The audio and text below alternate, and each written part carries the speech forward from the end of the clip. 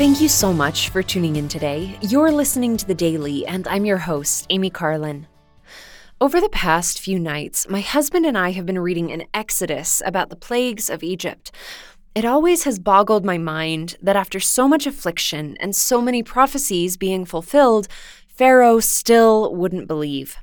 He asked his priests to replicate the signs and wonders that Moses and Aaron performed, and when they were able to duplicate them, he was satisfied, as long as the signs didn't fall outside of what could be considered normal or what could be explained away.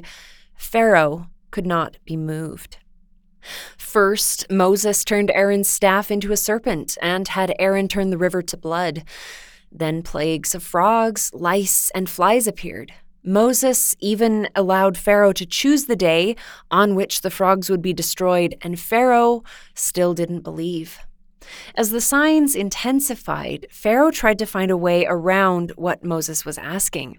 First, he said that the Israelites could serve God in Egypt, but Moses insisted that they needed to go into the wilderness to sacrifice to God. Pharaoh conceded, but after the plagues disappeared, he went back on his word again and again. Next, the signs only were sent to the area where the Egyptians lived, while the Israelites were spared.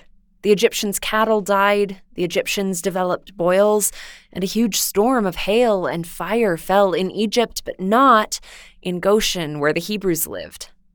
Pharaoh responded to these signs as he did to the signs before. He seemed remorseful or even repentant, but then, after things were cleared up, he hardened his heart. Egypt was next smitten with locusts. Even Pharaoh's servants started to complain at this point, so he summoned Moses and Aaron. Moses insisted that they all needed to leave in order to serve their God, but Pharaoh again tried to find a way around this. First, he suggested that only the men should go. Obviously, this was not a satisfactory solution, so Egypt was covered in thick darkness because of Pharaoh's pride. Pharaoh suggested that all the Israelites could go as long as they left their flocks and herds behind. But Moses explained that this was insufficient, and Pharaoh hardened his heart and refused to let them go. Finally, the Lord sent the angel of death to kill every firstborn in Egypt. He told Moses that the Israelites should sacrifice an unblemished lamb for each house and paint its blood on the doorframe so that they would be spared. Then they were instructed on how to eat the first Passover meal, the meat of the lamb, unleavened bread, and bitter herbs, eaten in haste.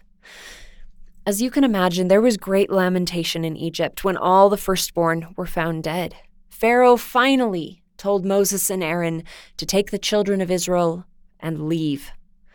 But true to form, Pharaoh changed his mind again and pursued them. But the Israelites passed over the Red Sea on dry ground, and the Egyptians who followed them were drowned. How often do we behave like Pharaoh? When things aren't going our way, we work to repent and change.